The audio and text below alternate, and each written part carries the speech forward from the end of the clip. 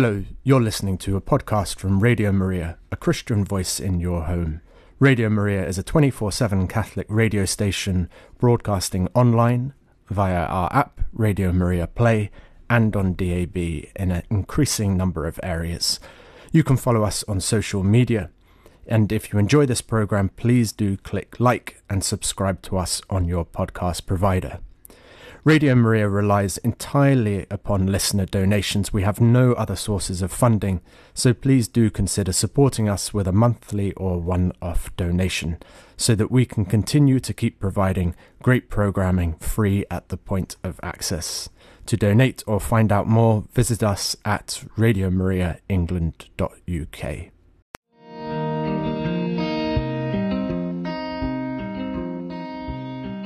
This is Mornings with Radio Maria. Thank you for joining us today.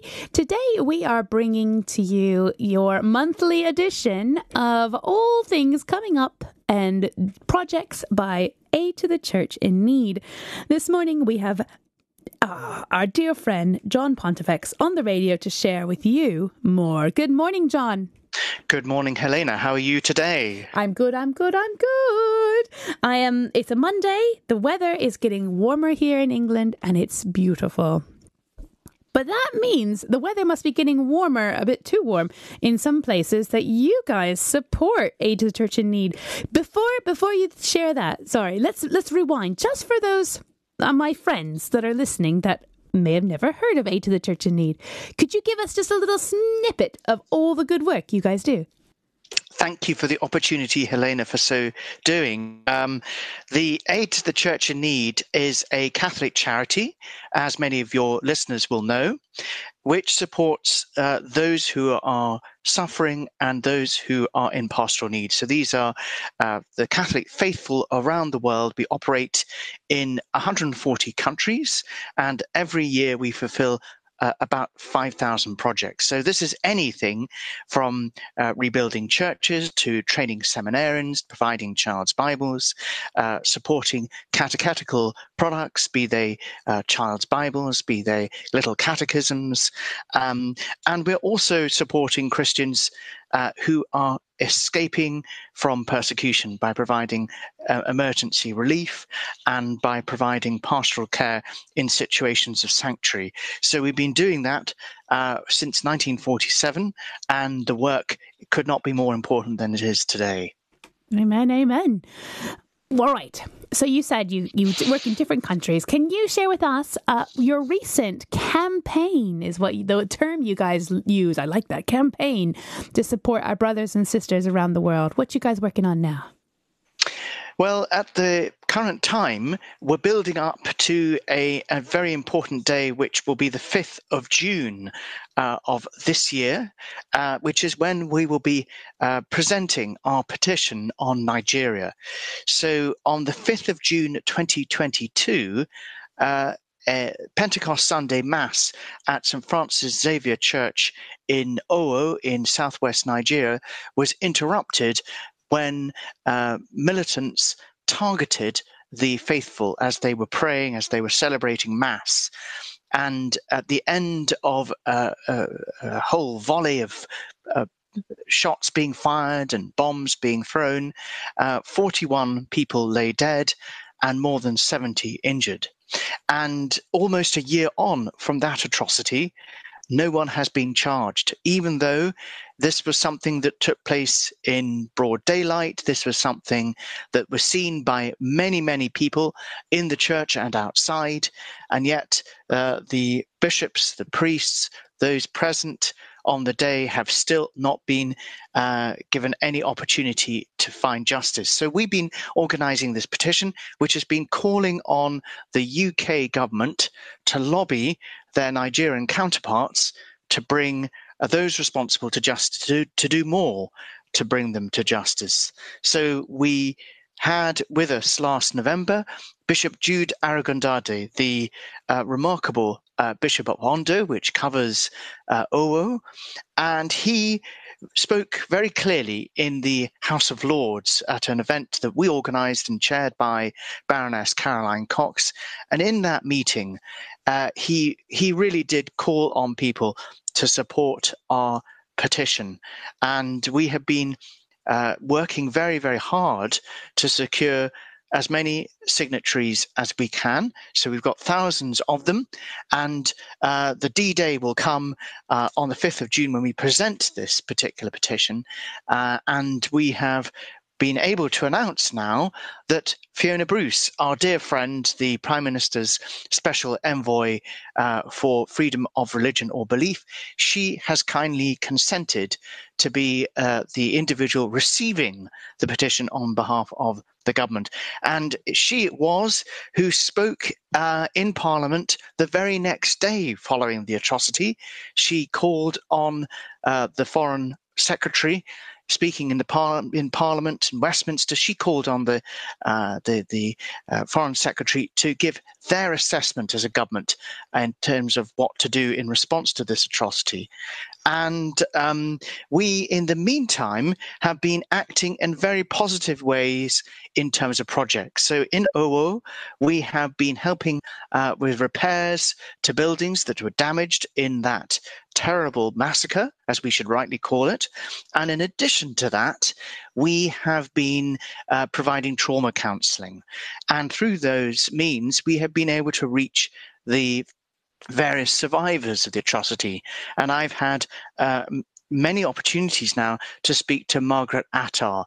She is exactly my age, in fact, and she was in the choir loft at the point that this particular atrocity took place. There she was singing in the choir, and the bomb or the commotion gets underway. She runs downstairs from the gallery, from the organ loft, and little does she know, but she's walking straight to her almost certain injury, very serious injury, and a blast goes off. And when she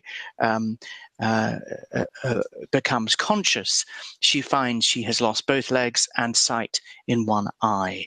So she has been leading our call for justice. She is being supported by her 4 children, by her husband, and she is one of those with whom we have worked very closely on this petition, and we're looking forward to the 5th of June. There's still time to sign the petition if you haven't done so already. So the official deadline is the 31st of May. And so if you want to sign the petition, go to our website, www.acnuk.org, and there you will find our petition. And please do sign it. We need as many signatures as we can. It's a sign of our solidarity with our suffering brothers and sisters in Nigeria. And it's also an indication of our commitment to secure justice for those who've been denied it. And we were speaking to Father Matthew, the parish priest in St. Francis Xavier Owo, and he was making the point in the video recording that we had and which we shared with our benefactors last Friday. He was making the point that until the individuals responsible are brought to justice, how can people feel safe returning to church there at St. Francis Xavier Owo? So as we approach the great feast of Pentecost with the outpouring of the Holy Spirit, we pray that spirit of justice may once again return to the people of St. Francis Xavier Owo, and that they may indeed be able to find peace and justice in their own time.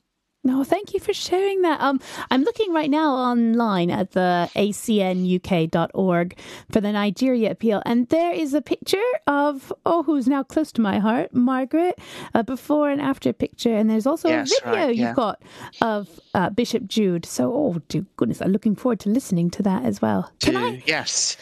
John, does that mean this Pentecost, have they been able to rebuild the church, or is it still in rubble, or what's the update on the church itself? It's pretty much rebuilt. The damage wasn't very considerable, but there were explosives thrown as well as shots fired. So what that means is that they had a job to do a lot of repairs to the masonry, to the plaster work, and to the interior fixtures and fittings. All of that needed to be dealt with, and the Bishop Jude, has been very clear about the need to move quickly with that as a sign of commitment to the people, and to be clear that they're not going to let this in any way discourage them in worshipping, in celebrating the reality of Christ present in the Mass, that is so crucial to our faith. So he wanted to make it clear from the outset that they were not going to be in any way discouraged or slow in returning to where they were in terms of building that church back up to where it was before all of this happened. Yes, Bishop Jude, yes. I love I love that one of the ways you're supporting Margaret and those people is through trauma counselling.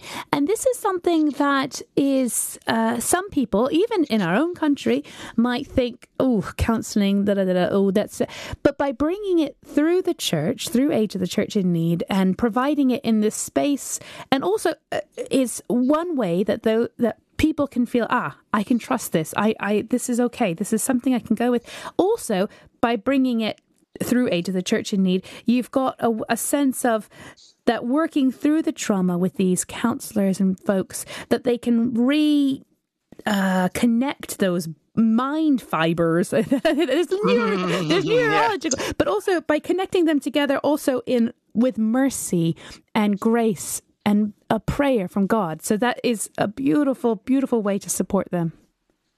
It is. And please be assured that our counselling programs are very Christian-centric. So they draw on our own traditions of faith and of practice and of healing through our spiritual awareness and through the teachings of the church. So this we know to be hugely, hugely important for people to be able to walk through consciously their experience of suffering and to find a way through to the other side. It takes a long time, and the families, there's so many people who've been traumatized, but who need to go through that process of speaking, of sharing, of healing.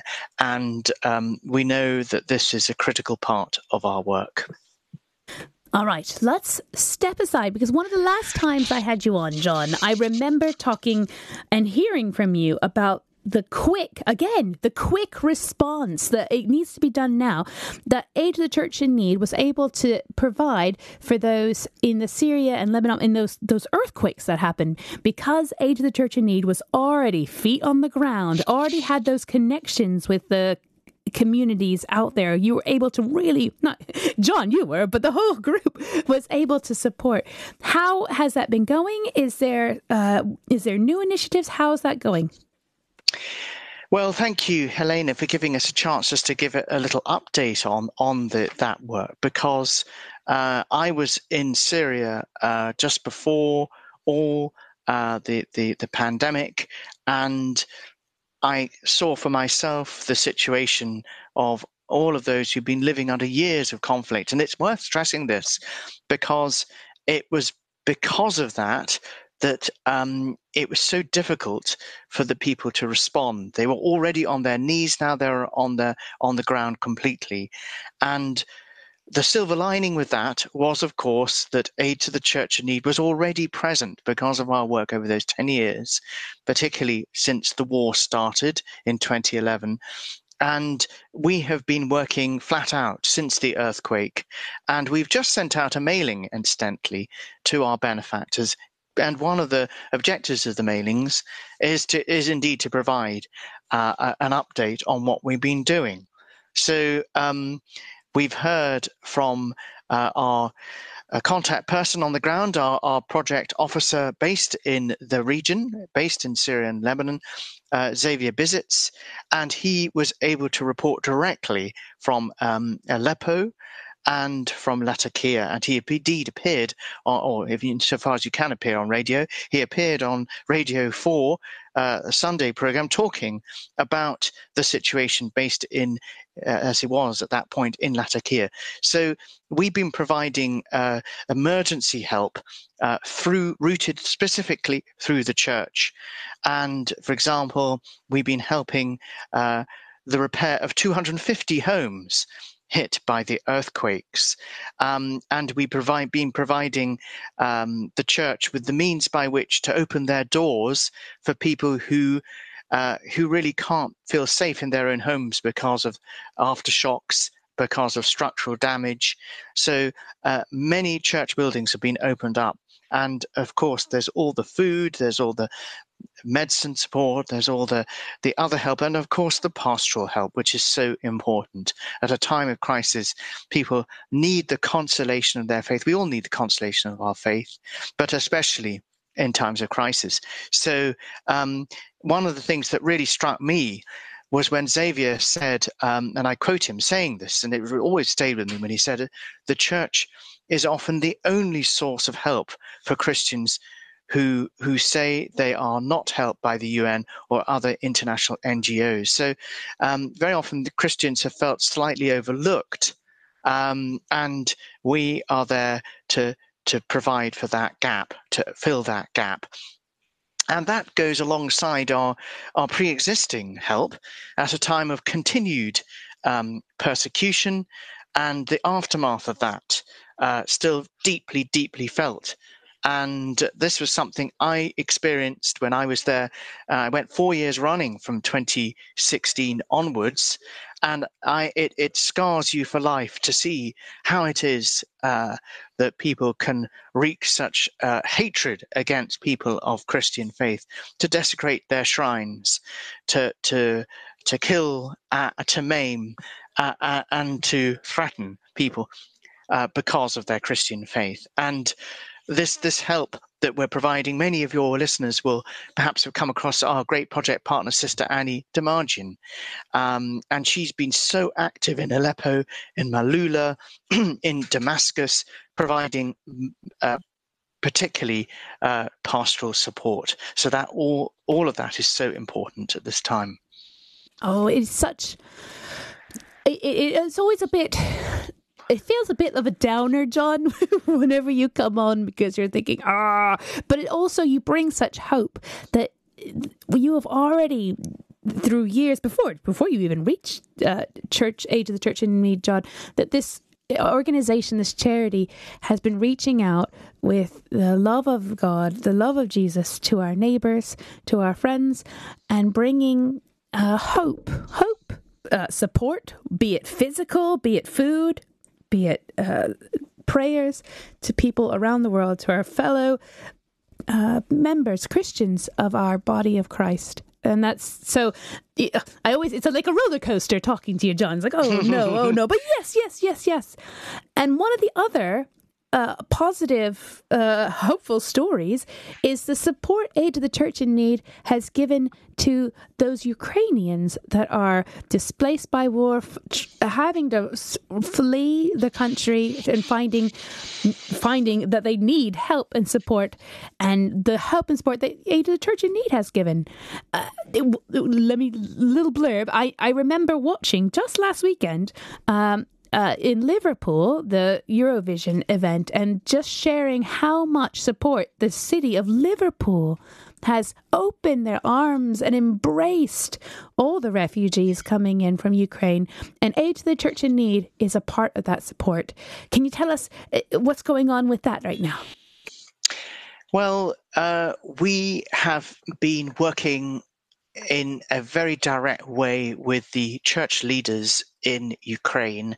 Again, we had the advantage, just as we did with Syria, of already having very, very strong relationships with church leaders across the spectrum in the country in question, and all the more so in Ukraine, where, if you remember, Pope St. John Paul II spoke very clearly about the need for the church to breathe with both lungs. And that was his way of expressing the need to support the church in the East as well as in the West. And part of that was to help the church in Ukraine to build up really from the ashes of persecution, to renew its life of faith. And that meant that when this terrible conflict broke out and when the invasion took place, we were able to provide very practical support, working with our church partners under the auspices of Major Archbishop Swiatok Shevchuk. So that has been expressed in different ways with emergency assistance, tending to the needs of the displaced, as well as vital support for those caring for IDPs, mass stipends for priests, and vehicles to carry IDPs, internally displaced persons, and very much needed aid. So, you're dealing with such a huge number here of people who've been forced out of their homes. More than 6 million people. Think about it, 6 million people internally displaced, and 7,000 non-combatants killed, including more than 400 children. So one sister said to us, without your assistance, without your help, we just would not survive. It's a miracle that we've been able to survive thus far. So what that is, how that is expressed, just to give one example, it is a soup kitchen that has been active in southeast Ukraine, in Zaporizhia, and we've been able to provide that soup kitchen, which is so important there. We're just outside the city there, and that particular help has been provided for those really who've been left with nothing, and who really need that help. So that's just one example, with Brother Grazila, who's been providing that help, and then there's all sorts of support through the sisters in Hoshiv, who've the phrase we have here is they've been the sisters have squeezed evacuees into every available corner of their convent, which is, you can imagine the enterprise and the ingenuity of these incredibly generous sisters, who have taken, in this case, 76 IDPs from the country's war-torn regions. But the sisters would like to do more. So, this is just one example.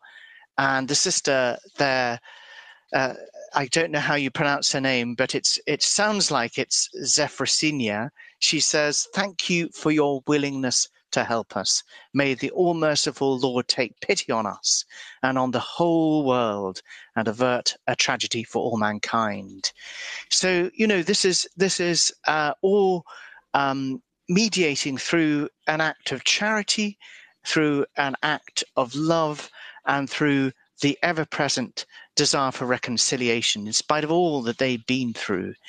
And so important is it to stress what we can call masses of masses, aid to the church in need, providing masses through the generosity of our benefactors. We understand that more than 130,000 masses have been offered in Ukraine for the attentions of ACN benefactors. It just shows what the power of love, of Christian love, as expressed so beautifully in the Mass. And although we ourselves would not understand any Ukrainian liturgy, we can understand nonetheless the sentiment and the spirituality that crosses all forms of boundaries, especially spiritual ones. So this is such a powerful way in which we can show our love for the people of Ukraine. So many of them innocent victims caught in a terrible, terrible situation. So those are just some examples. There's so much more that needs to be done. This is just a drop in the ocean, a well-targeted drop, I might argue, but nonetheless a drop in the ocean. And our benefactors, led by the Major Archbishop Swiatok, who I mentioned earlier, he's urgently seeking our help to continue this support, because it's a long, long struggle, isn't it? The struggle in Ukraine. It's one thing to provide one help, but what makes the difference is to continue that support through thick and thin. So that couldn't be more important right now. Amen. Amen.